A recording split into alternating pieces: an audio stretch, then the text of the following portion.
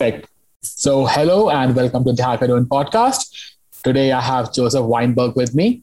He is one of the Bitcoin OGs, has been mining Bitcoin since 2010. He started off as a Canadian exchange guy, and today he is representing us. He is representing Shift, which is more of a decentralized regulation, which a lot of these exchanges are going to use. He would help us unpack a lot of the things that go on over there. What is the FATF doing with our Bitcoin? What is the travel rule? And so on and so forth. Without further ado,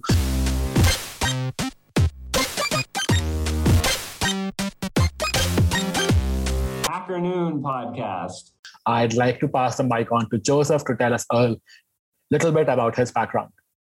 Thanks so much. Yeah, as you mentioned, been in this space for a very long time. We started Shift late 2016, early 2017. And it was a culmination of a lot of experiences that we had early on in the ecosystem. Regulators didn't understand what crypto was. And we looked at it and said, if the ecosystem continues to evolve the way that, we think it will and expand and scale the way that we had seen for the first 5 to 7 years, the biggest threats and risks to the space over time would become regulation. Right. And regulation is complex and we can walk through what that means, but we needed to start looking at infrastructure as a way to coordinate everyone to make sure we can complement regulators and traditional requirements, but also keep decentralization, maintain privacy, maintain openness. So yeah, that's what we've been working on for the last 5 years. Got it. Like this sounds like a long time. In crypto, it's like 50, I think. So. Yeah, at least 50. Let's start with the biggest question that I guess every Bitcoiner would ask when you talk about regulation. Why regulation? Why should we have regulation? Because Bitcoin, the blockchain OG, that was founded because there was no belief in the system. Why should we start believing in the system now? I don't think it's about believing in the system. It's more, and I think many of the people that worked on Shift were a part of that very early group that helped bring Bitcoin to where it was and where it is, myself included, I think in many capacities. We just can't be blind to the fact that as we want adoption to occur, that the rock that we live on, the countries that we all live in, that's where the majority of consumers are. And with that comes the reality of the world, right? Which is there are rules, there are regulators, there are policy. We might not like that. Mm-hmm. And Bitcoin acts as a way to opt out of parts of that system. But the majority of people that are entering in the space probably aren't here for the same reasons that early Bitcoin adopters and the earliest guys from a privacy and decentralization perspective are coming into the space for. And we have to make sure that Bitcoin survives and succeeds. The blockchain doesn't care what we think. The public network just continues to move forward. Right. And that's what makes it beautiful. That's the best part. It's decentralization is there at the protocol level, but humans aren't permissionlessly decentralized. And the risk that we have is if we don't get regulation, we can stop our ability to on-ramp more people into the ecosystem. And we want to make sure that regulations don't touch the protocol levels. We want to make sure that where businesses live, where people are interacting with this onboarding all over the world, that we can at least give a middle ground between saying, okay, we understand that regulation is not going away. We might not like it, but it's just the reality. So how do we make sure we build infrastructure that can support that without it breaking everything that we've built? And it makes a lot of sense. Because I was speaking to one, this other Bitcoin OG who I know, and he was like, man, I think that we are going to need regulation. We have fought it off as much as we can, as long as we have. But now we want to make Bitcoin accessible to those people. And he used it in a very disparaging way. And I'm going to say it very kindly. He said that now we need to make it simple to use for those people for whom the warning is placed on those pizza boxes. Eat after opening the box. So for those people, you need to make it simple. And hopefully you guys get us there. When I talk about regulation, I guess the culmination of the regulated world or the fiat world has been the credit card. And a big factor why people use credit card is that if I don't like the transaction, I could do a chargeback or whatever is it called. So basically, it reverses the transaction. Can you do that on Bitcoin with regulation? No. That doesn't work. That does not work. And that's the point is like, we want to make it so that regulation doesn't try to attempt changes to the base layer protocols. Mm-hmm. Like we don't want people going after miners, for example. We don't want people going after software developers. That's dangerous. But like the app where people go into applications or centralized custodians, it makes sense. We don't want people getting hacked and getting all their money stolen. We need like areas that are okay to be regulated. We want to keep the protocols though, like pristine and open. That's the goal. Got it. And I just have a couple of more of these questions before we dive more into what is the travel rule, what is Shift. So one of those like prior questions is like, now that there would be a regulation layer, probably now there would also be some service providers. So will there be an add-on fee of sorts? Like we are already paying the mining fees or the transaction fee, like whatever you want to call it. Will there now be an add-on cost on top of it? Will it be like a bank built on top of the blockchain? In terms of regulation, you're saying? Yeah, I think that there's obviously more costs go into regulation, right? Like things become slightly more expensive. But to be honest, like the approach that we've taken is like to try to make it so that network transaction fees are the way in which you increase the costs, and you don't do it at the rate at which Ethereum's transaction fees are increasing. So you try to reduce and socialize the costs across everyone, because I think that probably helps. So in the sense that banks charge more for certain things, I think exchanges and centralized entities will probably do that over time. Hopefully not as terribly as banks do today. But yes, I think there are more costs involved and more trust and data reliability. That is nice to hear. That brings me to my final preliminary question. And that is, will it require upgrades to the Bitcoin software itself? Like you must remember Taproot had to fight for so many things, and even like not just that, like it could be a BCH or a BSV, like all of those like things about Segwit, Taproot, all of these needed consensus on chain. Will regulation need something like that?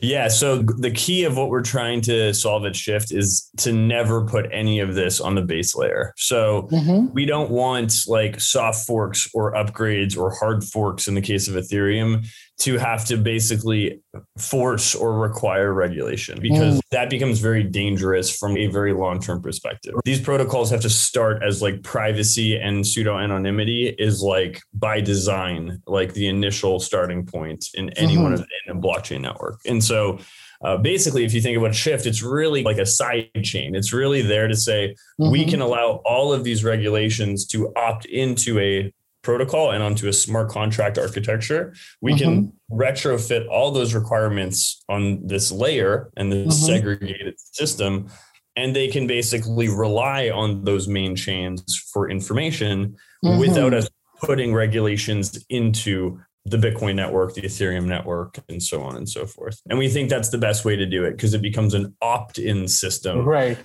As opposed to a forced system from a design standpoint. Got it. Like, is it similar to, or is it exactly what you would call a layer 2 solution? Like exchanges or dApps serve as the application layer. They communicate with your Shift like ecosystem or the Shift layer. And then the Shift layer verifies the on-chain data by querying the blockchain. Correct. You got it completely. Okay, got it. Now that I'm like a little bit up to speed, help us understand the FATF. But that's about it. I know about the money launderings or the KYCs and the AMLs, but break down FATF for somebody who doesn't know. Yeah, there's a lot of intergovernmental organizations in the world, right? And so an intergovernmental organization is a cross-jurisdictional body. The OECD is one. They work on policies for the Western economies. The FATF is another one. The Financial Action Task Force, they were created in the 80s and 90s, late 90s. And their job is to basically build standards and policies. What they try to do in these organizations is effectively build a universal set of guidelines or rules that allows all countries in the world to agree to a standard. It's almost like a protocol, right? The Bitcoin protocol is universal. The rules are all understood by everyone. And so that's the way to think about the FATF. The FATF is specifically focused and designed to basically look at threats to the financial system. So any money laundering, terrorist financing, human trafficking, they basically deal in like financial crimes and trying to make sure that we have a global policy for regulators to implement into every country in the world in order to combat illicit activity. So that's like kind of the first piece of like what the FATF is.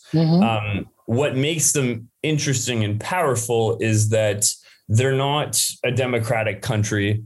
They're governed by 36 countries and a few more. And when people don't work on their guidelines or their rules, they enforce things like gray lists and blacklisting.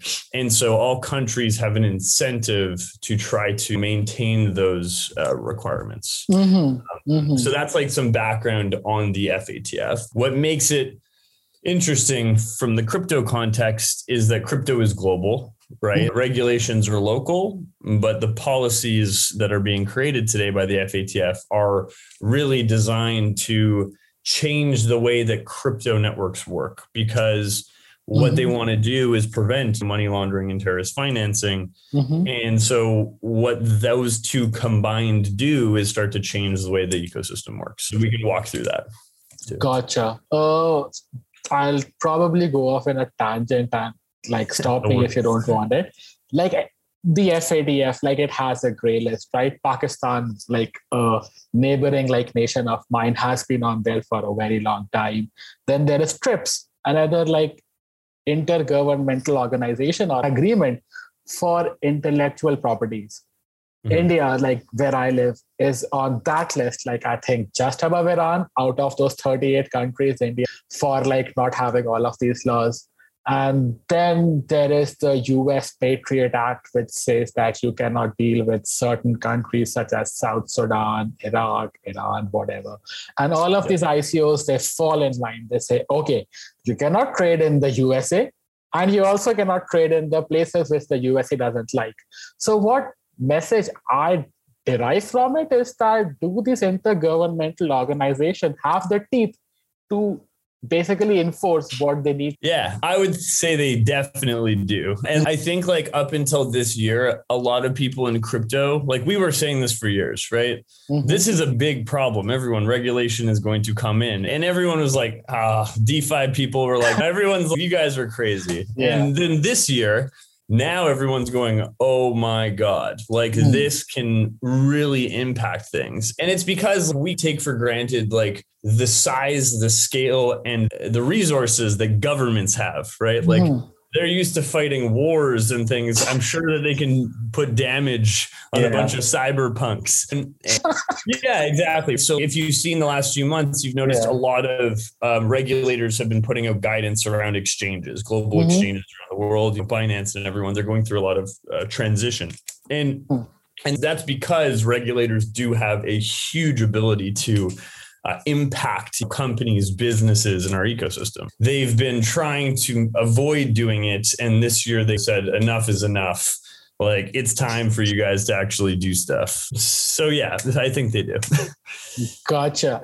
And BitMEX, all of these big exchanges, which you would believe because of their competitive spirits do not speak to each other.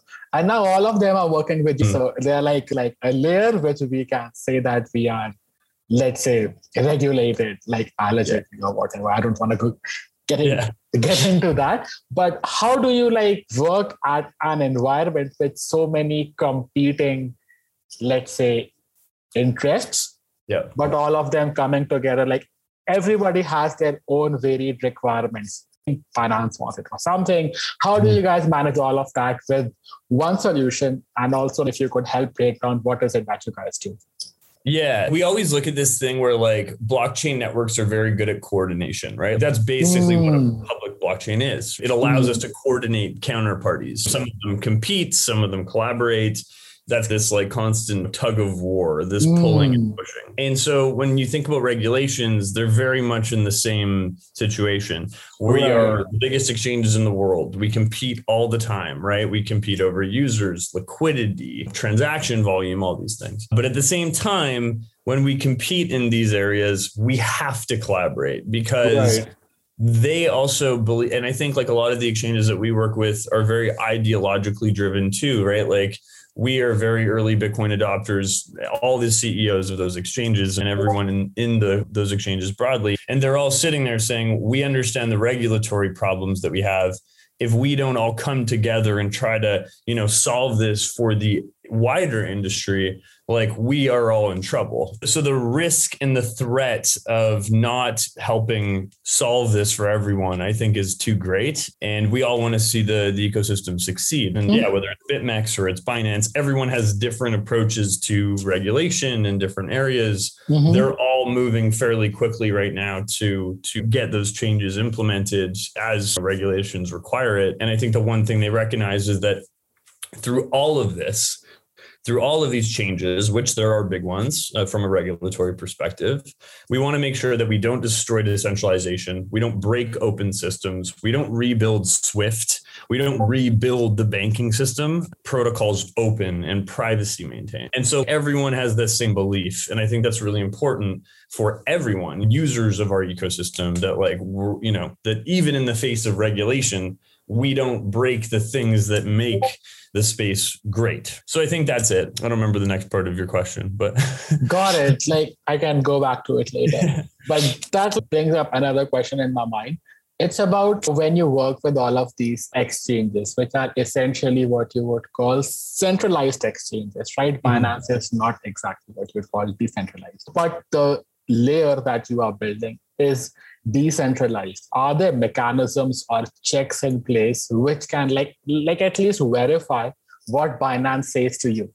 Because they could, again, allegedly falsify data. How would you know that?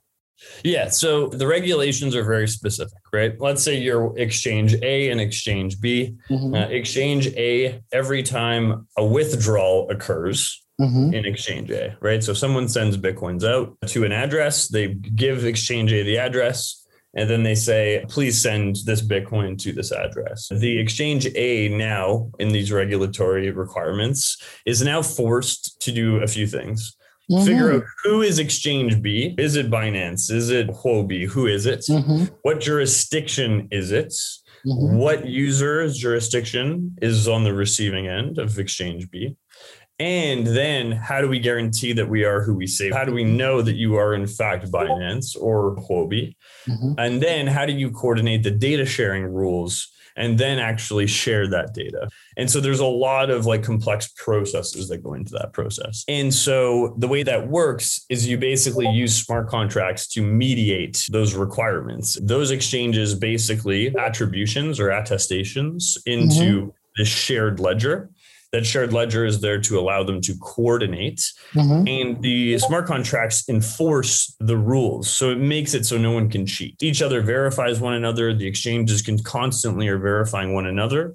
They're also constantly verifying the addresses. It's very hard to fake a private key, right? So if I know that Binance can sign a message from your user exchange A's private key, pretty well said that's probably Binance. And so we use and rely on all of these private keys and public keys and signatures as a way to basically build guarantees in those messaging situations. And then all data is shared on a P2P basis off chain. So users' identity information doesn't ever touch a blockchain. We just use the blockchain as a coordination system and to ensure the rules of that coordination are always enforced. Gotcha. That makes sense. When we talk about this level of coordination and collaboration, like you have smart contracts, is there a particular language like Solidity that you use for your smart contracts, or is it something that you are building from scratch? No, it's all EVM based. It was designed. We think that the EVM is probably going to be the winner over the long term, just in terms of a virtualized machine. And so we use the EVM and we use Solidity based smart contracts in order to execute everything that I just described. And the goal of that system is that it works cross chain. So there is a way of basically us linking different contracts that all deal in this data attestation and data routing or data transmission across multiple protocols simultaneously. So it really builds this identity and this kind of like reputation or social graph trust layer. And that's important for other use cases that aren't just the travel rule, things that relate to identity, things that relate to credit, and things that relate to more government related project and decentralized finance, as well as a big piece to that from an institutional perspective. So it's really a general purpose project kind of protocol stack, and the exchanges are just the first ones to utilize that data protocol and infrastructure. And like there have been talks about like America's infrastructure bill having some impact on getting all of these people to huddle up. Is there any truth to that, or was it something that was always like the writing? I think it's separate from the travel rule. But no, I think what we're seeing right now is something that crypto's never been faced with before. This is now the big leagues. And in the big leagues, which has only been about a year since this really kicked off, but this last run has basically set a new world in motion for the digital asset space. We're now dealing with lobbying at the level of financial institutions. We're dealing with the highest levels of government that this space has never, ever heard of or really probably ever seen or felt before. And that's what we're starting to realize and feel as these changes come. So the infrastructure bill, just like US political systems often do, have a lot of things happening in the background, right? And there's a lot of competitors at the table that are trying to push crypto in a certain direction. And I think, to be honest, like policymakers too are trying to figure out where crypto fits. Regulations don't really work the way that they used to. The traditional world is regulated in a certain way. Right. Crypto makes that way. It's a reformulation of policy, and that's really hard. And so the infrastructure bill is our first glimpse, and I don't think that it's over. I think it's the beginning. How does like the regulation by the FATF differ from like the kind of regulation that Bitcoin has, let's say, enjoyed in a place like Japan? Yeah. So the FATF is global, right? So it's trying to basically standardize KYC and AML requirements. So that's one piece of all of the regulations that generally, so the CFTC is different than the SEC, which is different than FinCEN. FinCEN deals with FATF. There's a lot of things here, right? And that's the other problem is crypto is young and it's technology entrepreneurs. And now you're getting thrown into all of these different places and camps simultaneously. And in places like Japan and others, they put out very strict licensing requirements over the last few years. The travel rule is a portion of that licensing, but it hadn't gone into effect. And it's also, the problem is that this data transmission requirement, moving user data on every transaction, is very hard to do, like securely and safely. And how do you make sure that GDPR isn't being violated?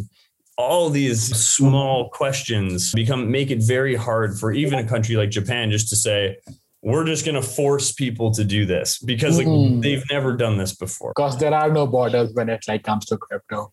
So let's get to the meat of the matter now. So explain the travel rule to somebody who is mildly knowledgeable of things, but doesn't really get down to the brass tacks of it. Yeah. So if you ever go to a bank, and you go to do a wire. You put in your information on your bank. You say, I'm sending $100. Then they say, who are you sending it to? Your first name, your last name, the corresponding bank, the SWIFT number, all this information. And then hopefully, generally, the payment never gets there. We've lost it somewhere for a few weeks. But then that's what's called using the SWIFT network. So that SWIFT network is basically a messaging system. And so SWIFT allows us to take my information and my money, your identity information, and your bank account, and allows us to connect these people. So Bitcoin and blockchains eliminated the need to move payments exactly like this because we don't need the identity information. We just need, but in the traditional world, they rely on that identity. So because they don't know where you are in the banking system, they use the travel rule in SWIFT in order to move money to a user, which is your identity in the banking system. So basically in the traditional world, this is where the travel rule comes from. It comes from SWIFT. So basically what regulators did is they said, just like SWIFT takes your bank, your money, takes the identity information and the accounts, and basically matches people all over the world to send and receive payments. They took that same requirement out of the SWIFT network and the banking system, and then threw it onto crypto and said, this might not really make sense, but we're going to make you do it anyway. If that kind of makes sense. So it does. Yeah. So what I'm understanding is, like, for all of these exchanges, let's say that I have my account on Binance and let's say you have it on BitMEX. So when I send you, let's say Bitcoin, or let's say I send you Ethereum because EVM is cool, I need to send in my information is taken care of my bank or my like crypto exchange, Binance, because they have that, and yours is taken care of at your end. So there is no, let's say, per se interaction between me and the regulation, because I don't face that problem. But what happens if I'm using something like a ledger or my own like paper wallet, hard wallets? So luckily, and this is what we've been fighting for, is there is discussion today that they want to allow regulations on P2P, which would be my wallet to your wallet. That today we've been fighting for to make sure does not happen. And I don't think that's going to happen. Thank God. So that's because that makes no sense. Like, these regulations are only meant and designed for entities. An entity that takes your money and helps you move it to someone else. That's what the spirit of these regulations are for. So on that side, as a user today, you are okay. Thank you. Oh yeah, we're trying. And so then the only thing is, when you move a transaction from Binance, we need to be there to make sure that we can safely move that information because of a huge risk in identity loss and identity theft or hacking and everything. And so today that's where the regulations apply. Then the last piece would be DeFi, which in October we'll know what to do. This is where the battleground, I think, really will come, because the question is a DAO or is a DEX technically an exchange equivalent? Is it an entity, a decentralized entity, but an entity? And therefore you get into weird regulatory requirements in smart contracts if they push it forward. So that's the lay of the land, at least today. Right. So before I let you go, like, what's your outlook for DeFi on that front? Because if I look at it from a very technical perspective, it hasn't. How do you regulate that? Because that would need another layer of smart contract, another layer of vulnerabilities cropping up, bugs popping up, and you see how exchanges go, right? Poly Network or whatnot, $600 million. I'm pretty sure that kind of money gets returned only because the hacker does not know how to launder it. If he knew how to launder it, that money would have been gone. Of course. Tell me about it. So we designed Shift as to effectively be that opt-in smart contract layer. Like, we look at it as saying, the requirements and the way the data formats into these smart contracts, how identity is persisted across the Shift layer. Today, we started it with the exchanges because they aggregate the most people and they have the biggest problems globally as a net. All the contracts and smart contracts of Shift are basically designed to be usable across any other smart contract. So although we would never and can never allow on-chain user data like PII, it can represent users blinded, like things like zero knowledge proofs equivalent.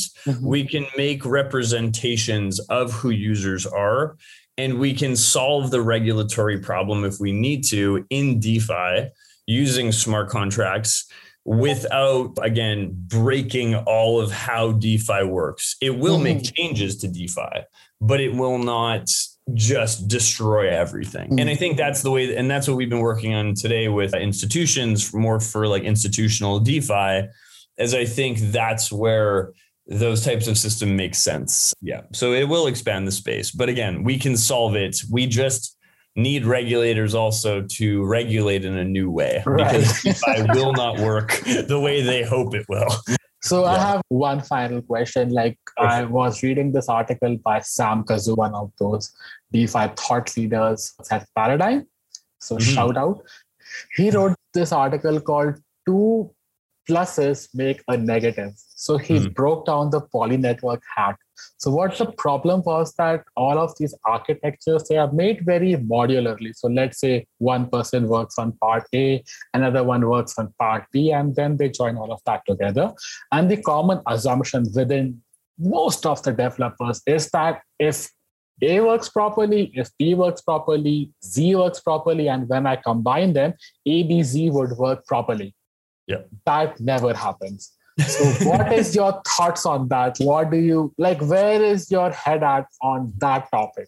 Yeah. So to listeners that aren't in the core dev space, maybe it's this general consensus that like when smart contracts don't touch assets, they, not to say they don't need audits and formal verification, but like you can allow them to be more modular and upgradable. And I think what you're describing is the problem where like two asset holding or connecting contracts come together, they don't work and everything starts, or something similar to that. So the way that we did this was like personal experience. We only had 2 to 3 developers for 3.5 years build everything at the same time. And so they were the core. And what that did was made sure that we knew every single piece, how it connects and how they all intertwine across the set. The siloing becomes a big issue too, right? We're not dealing with huge amounts of, liquidity contracts and complex DeFi things.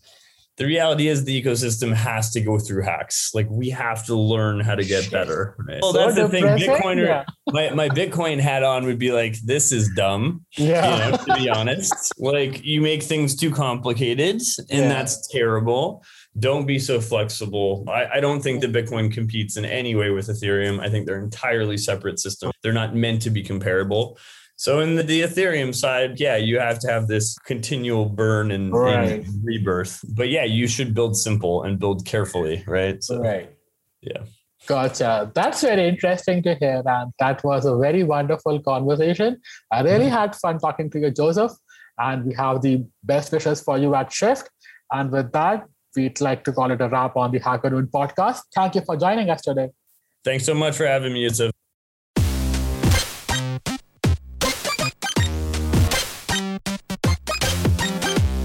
Hacker Noon podcast.